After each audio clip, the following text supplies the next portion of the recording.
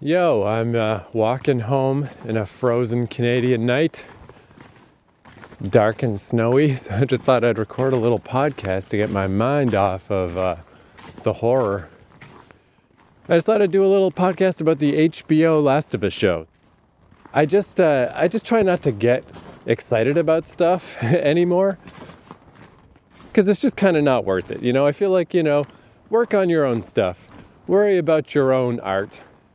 Don't get too excited for other people's stuff because, you just might get let down. Expectation is a killer.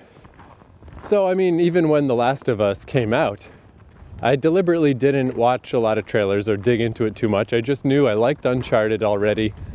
New Naughty Dog game, good enough. I'll just go buy it. And I was extremely pleasantly surprised.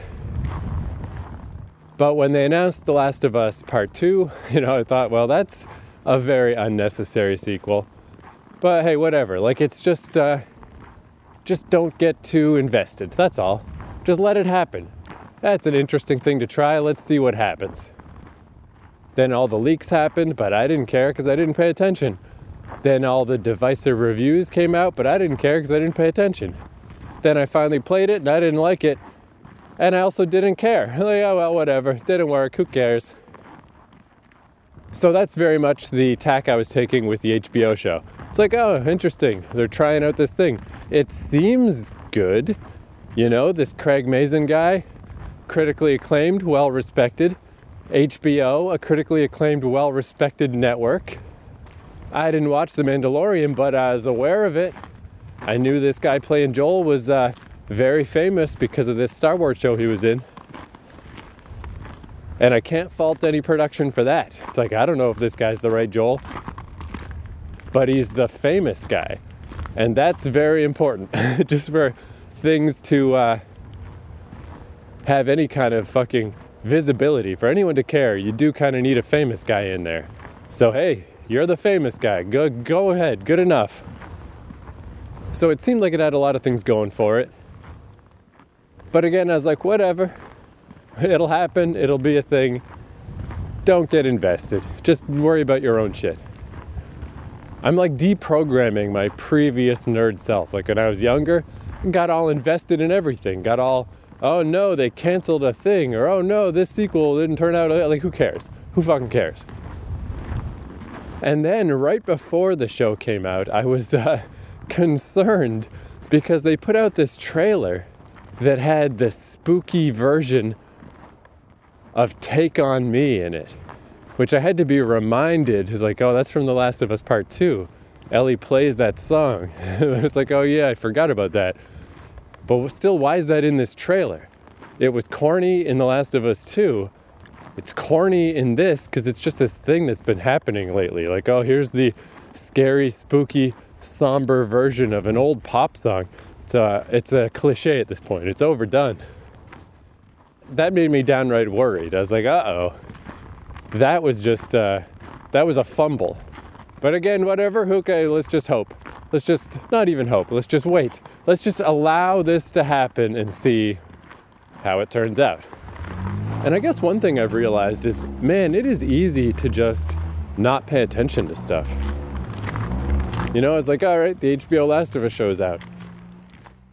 Rather than watch it right away, rather than watch it immediately, I dragged my feet for like almost a whole week. And it was very easy to do.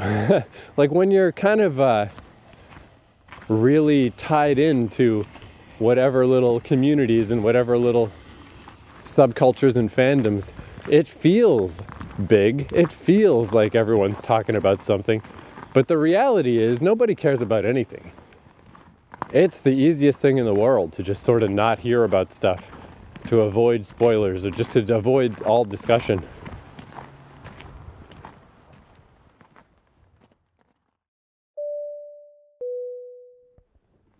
All right, let's skip ahead a couple of days. It was way too cold that night, so I had to stop recording. But I just wanted to talk briefly about The Last of Us. We'll just even talk about just the start of the first episode, because, by the time this comes out, the series will be midway through its run anyway.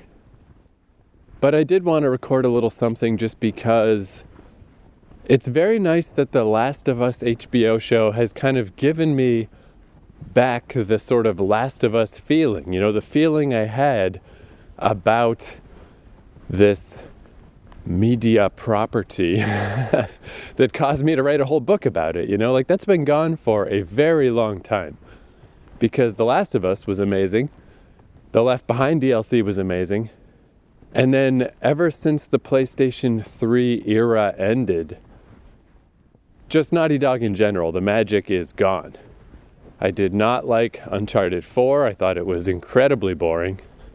And The Last of Us 2, hey, it wasn't boring. I'll give it that, as I've probably said somewhere else. But if The Last of Us 2 had come out first, I think I would have liked it because it's so zany. Like I would have liked it in like a B-movie way of like, this is really weird. Just this crazy chick on a rampage stabbing the fuck out of everyone with the fight finale. And I was just like, whoa, what kind of lunatic wrote this? Like, I think I would have liked it in a weird way. But as a sequel to The Last of Us, to the nice, grounded Last of Us, The Last of Us Part 2 is the least grounded fucking story I can imagine. It is all over the place.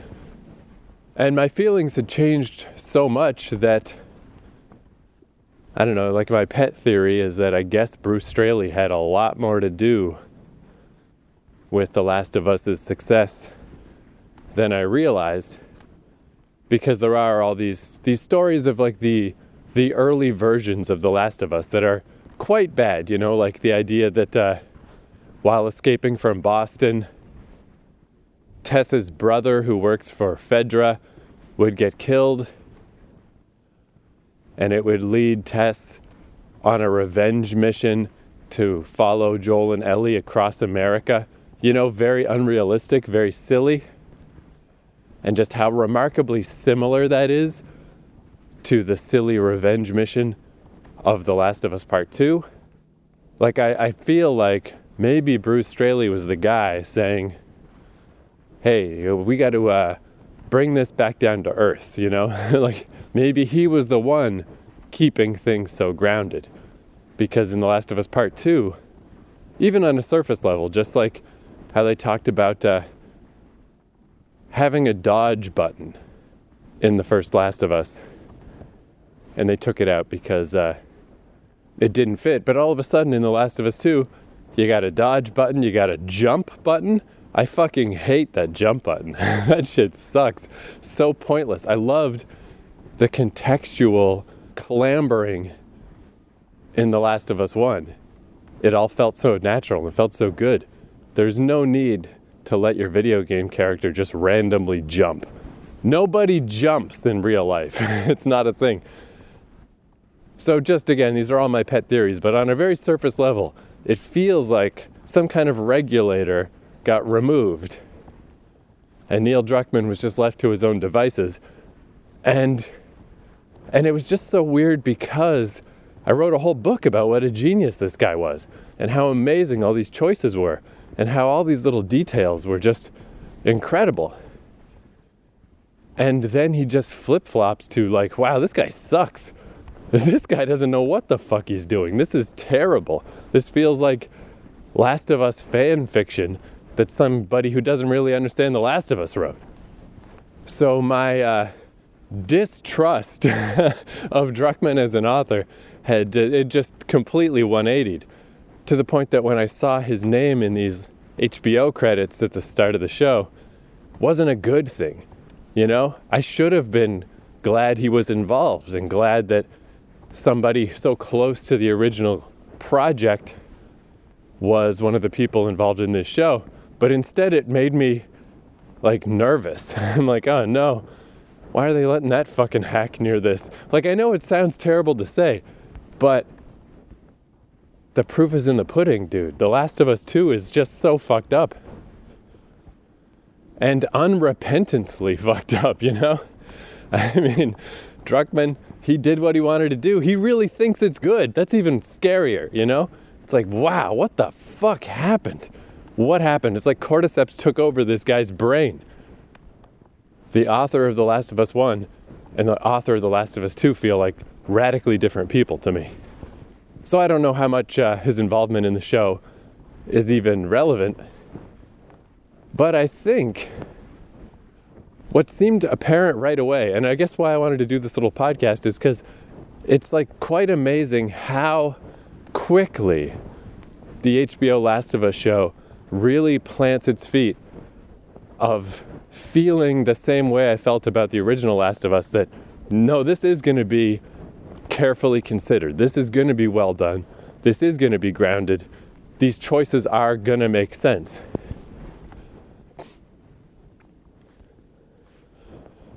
So in the case of the show, the main director, showrunner guy is this dude, Craig Mazin, who got famous for doing a mini-series about Chernobyl, which I did not watch, but was very critically acclaimed. I mean, I'm curious. I might go watch it because it really feels like this guy knows TV. This guy knows how to make a TV show. This guy knows how to adapt a story. Because even just taking the opening of the game, pre-apocalypse, the Sarah part, I mean, in some ways, it's like shooting fish in a barrel, right? It's like the most awesome opening maybe ever for a video game. Really emotionally resonant, really sticks with you. I always enjoy like watching new people on Twitch or whatever play The Last of Us, and they're joking around and talking to their stream or whatever. And then Sarah's death happens and they shut the fuck up, you know? It's just like, what the fuck? So in some ways, maybe it's hard to mess up because it's such a good intro. But all of these choices and all of these additions, they all made so much sense, and they all kind of added to the story. Whew, man, I could practically use some snowshoes out here. It's very pretty. This is a lot of snow. But as far as things in the opening of The Last of Us show, I guess like the first thing that kind of stood out to me was instead of, I guess the first thing are those scientists in the 60s talking about how a fungus could conceivably take over a human. And it was so good because like it literally is just a lore dump, literally just a guy explaining. But there's a good and a bad version of everything, you know, where this could be just a boring science guy talking about science. It was relatively short, and it was just really well done. Just done in this kind of gripping way of like you're really listening to this guy. And he's talking about these fungus that can take over insects that he thinks are more dangerous than bacteria because we've evolved to fight back against bacteria, but not against this fungus stuff.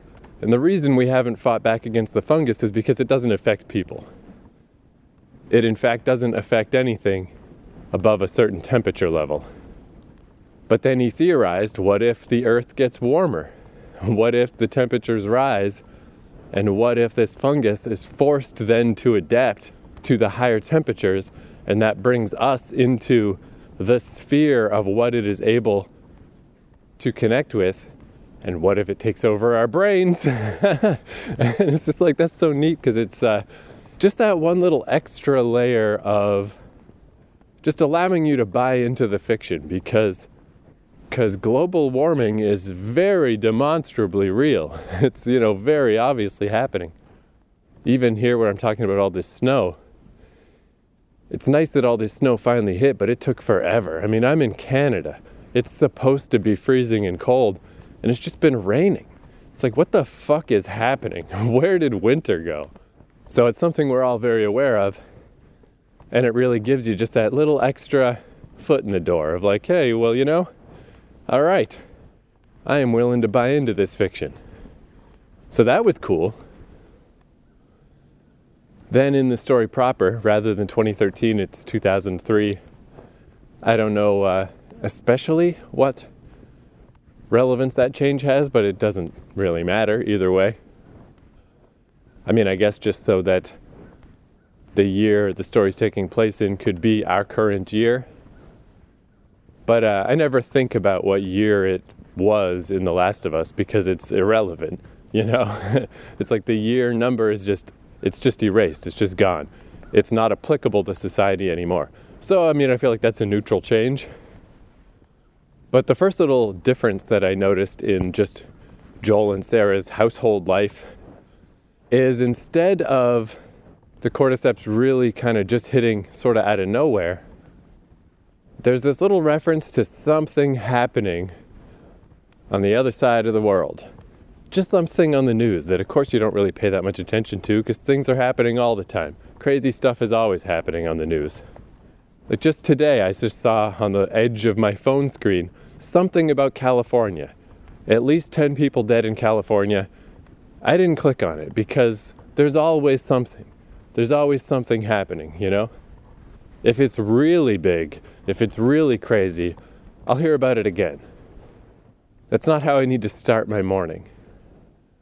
So it's a perfect example of if a big crazy apocalypse was starting to happen, I guarantee you I would miss the first wave of information because I deliberately kind of don't pay attention.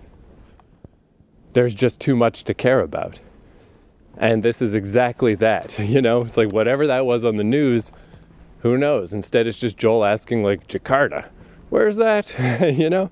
Just a little geography conversation, but it just plants that little seed of like, uh-oh, something's happening.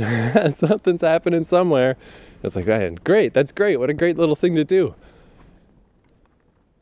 And then I guess the next thing, where I was still kind of in cynicism mode, I hadn't quite figured out yet that this was a good show, was that we see Sarah actually go get Joel's watch fixed. And my first little thought is, are they just padding this out to fill TV? You know, since most of the game is crawling around picking up resources and shooting people. Obviously none of that stuff can be in the show. You need to fill the time with something. So are we just going to go watch Sarah get the watch fixed for no reason? But the store she goes to has, I think it's a Lebanese flag. I'm a little ignorant of my flags, I'm not sure. But, you know, even if you're an ignorant North American like me, you know, it reads as other side of the world flag. And in that shop, there's the guy fixing the watch, but then the other lady who works there or lives there is extremely agitated, is like, hurry up and get this done and get this person out of here. We're locking up the store. She tells Sarah, like, you get the fuck home. Doesn't explain what's going on, but it just so clearly ties into that Jakarta thing of like people who have family and have connections on other continents.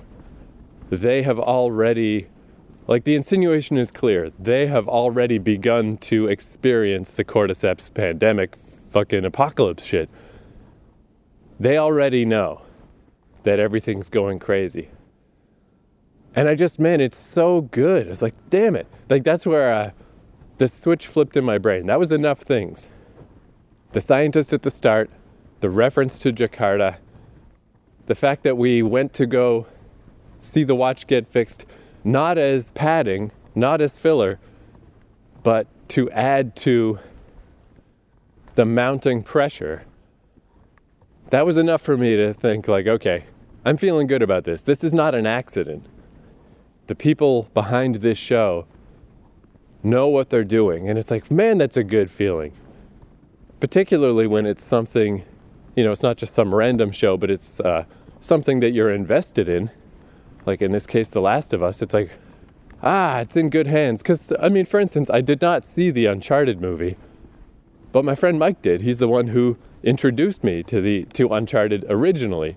He's the whole reason I ever played Naughty Dog games in the first place. And he hated it. He said it was terrible. And of course, video game movies and TV shows in general, I mean, it's just crazy. It's decades of being terrible, you know? It's only very recently that things are starting to turn around. And by starting to turn around, I really only mean that League of Legends show. I haven't seen it yet, but, people like it. That's not exactly a pattern, So just to get that feeling like, oh man. But already at this point, whatever that was, 15 minutes in, 20 minutes in, I was like, oh no, this is good.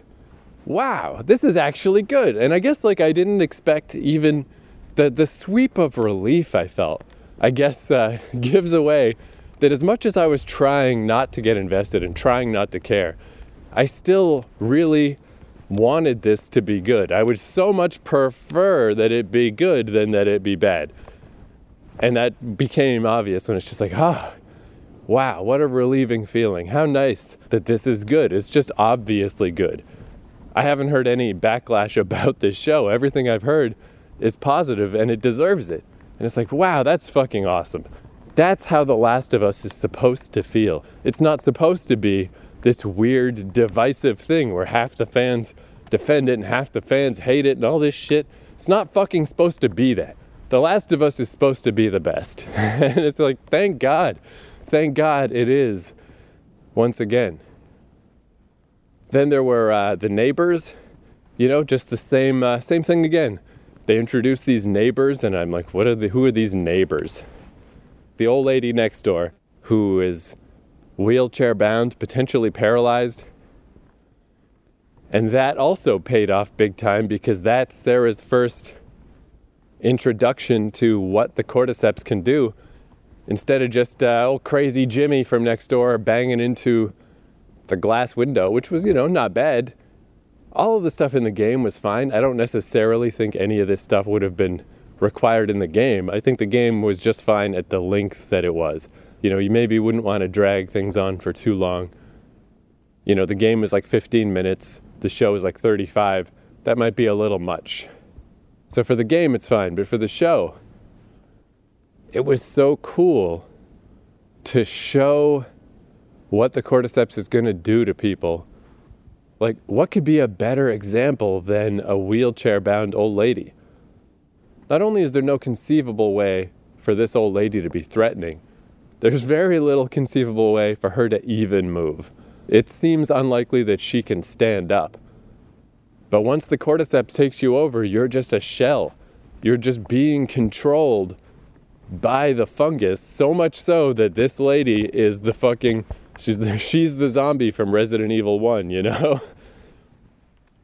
That first one that is chewing on a corpse and turns to look at you.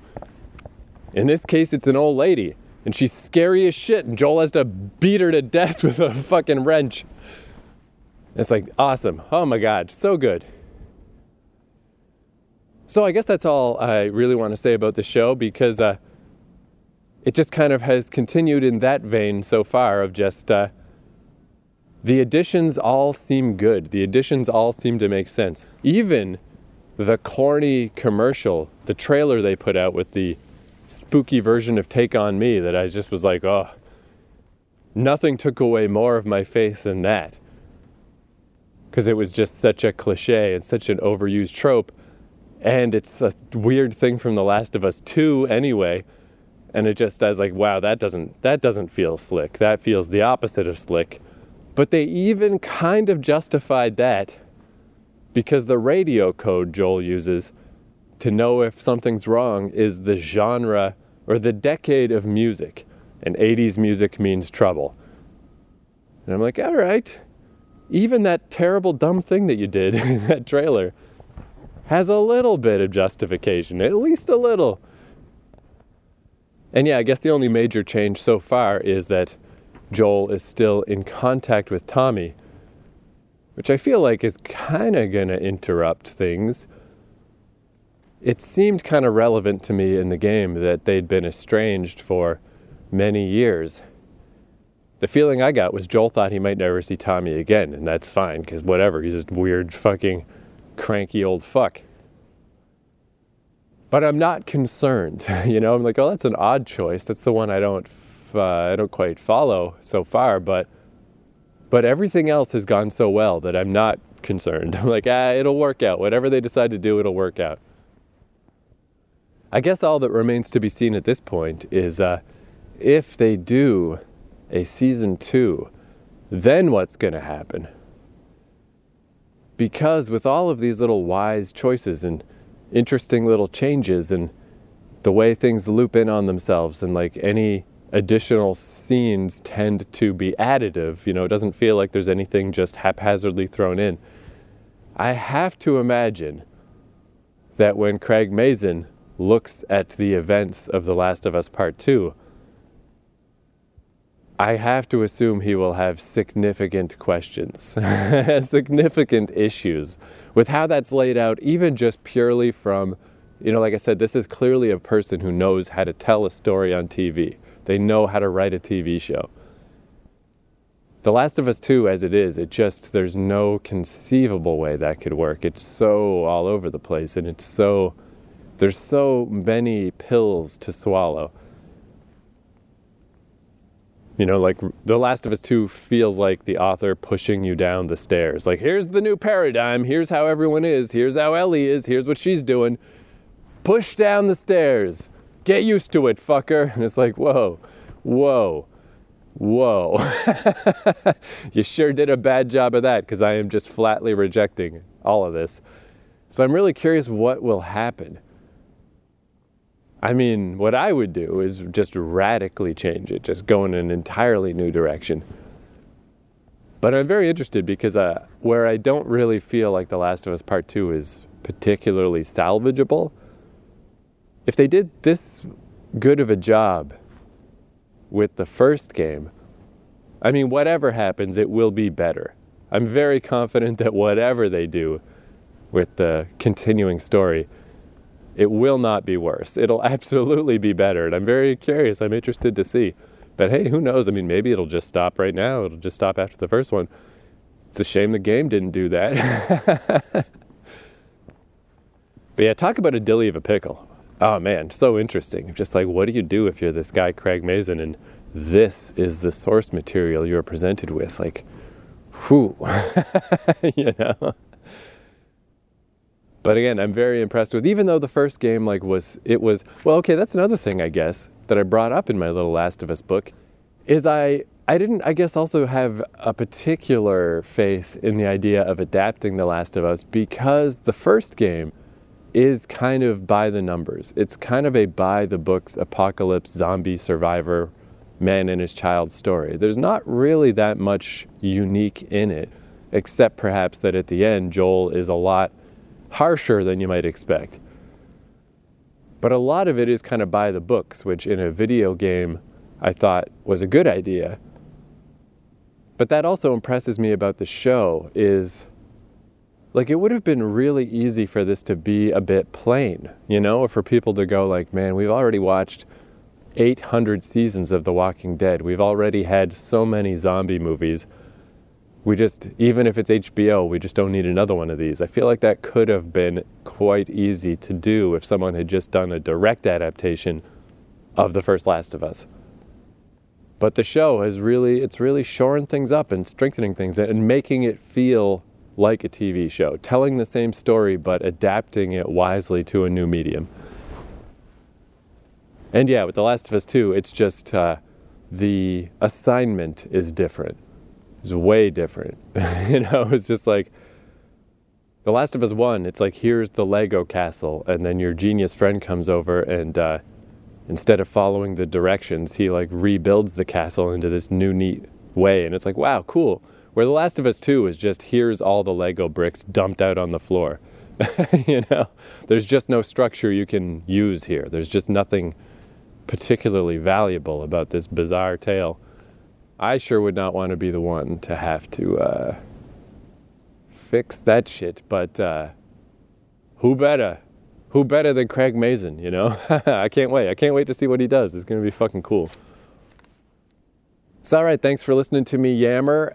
If this somehow is the first of these little podcasts you've stumbled upon, what this is a feed for... I wrote a book about The Last of Us, and this is just the audio feed version. But if I'm being honest, the written version is a lot better. I don't love myself as a narrator or host. it's not necessarily my greatest skill set, but the book I feel like is still real good. So if you go to keithcourage.com, the book's right there. You can just download it for free. I hope you check it out. Thank you very much. Adios.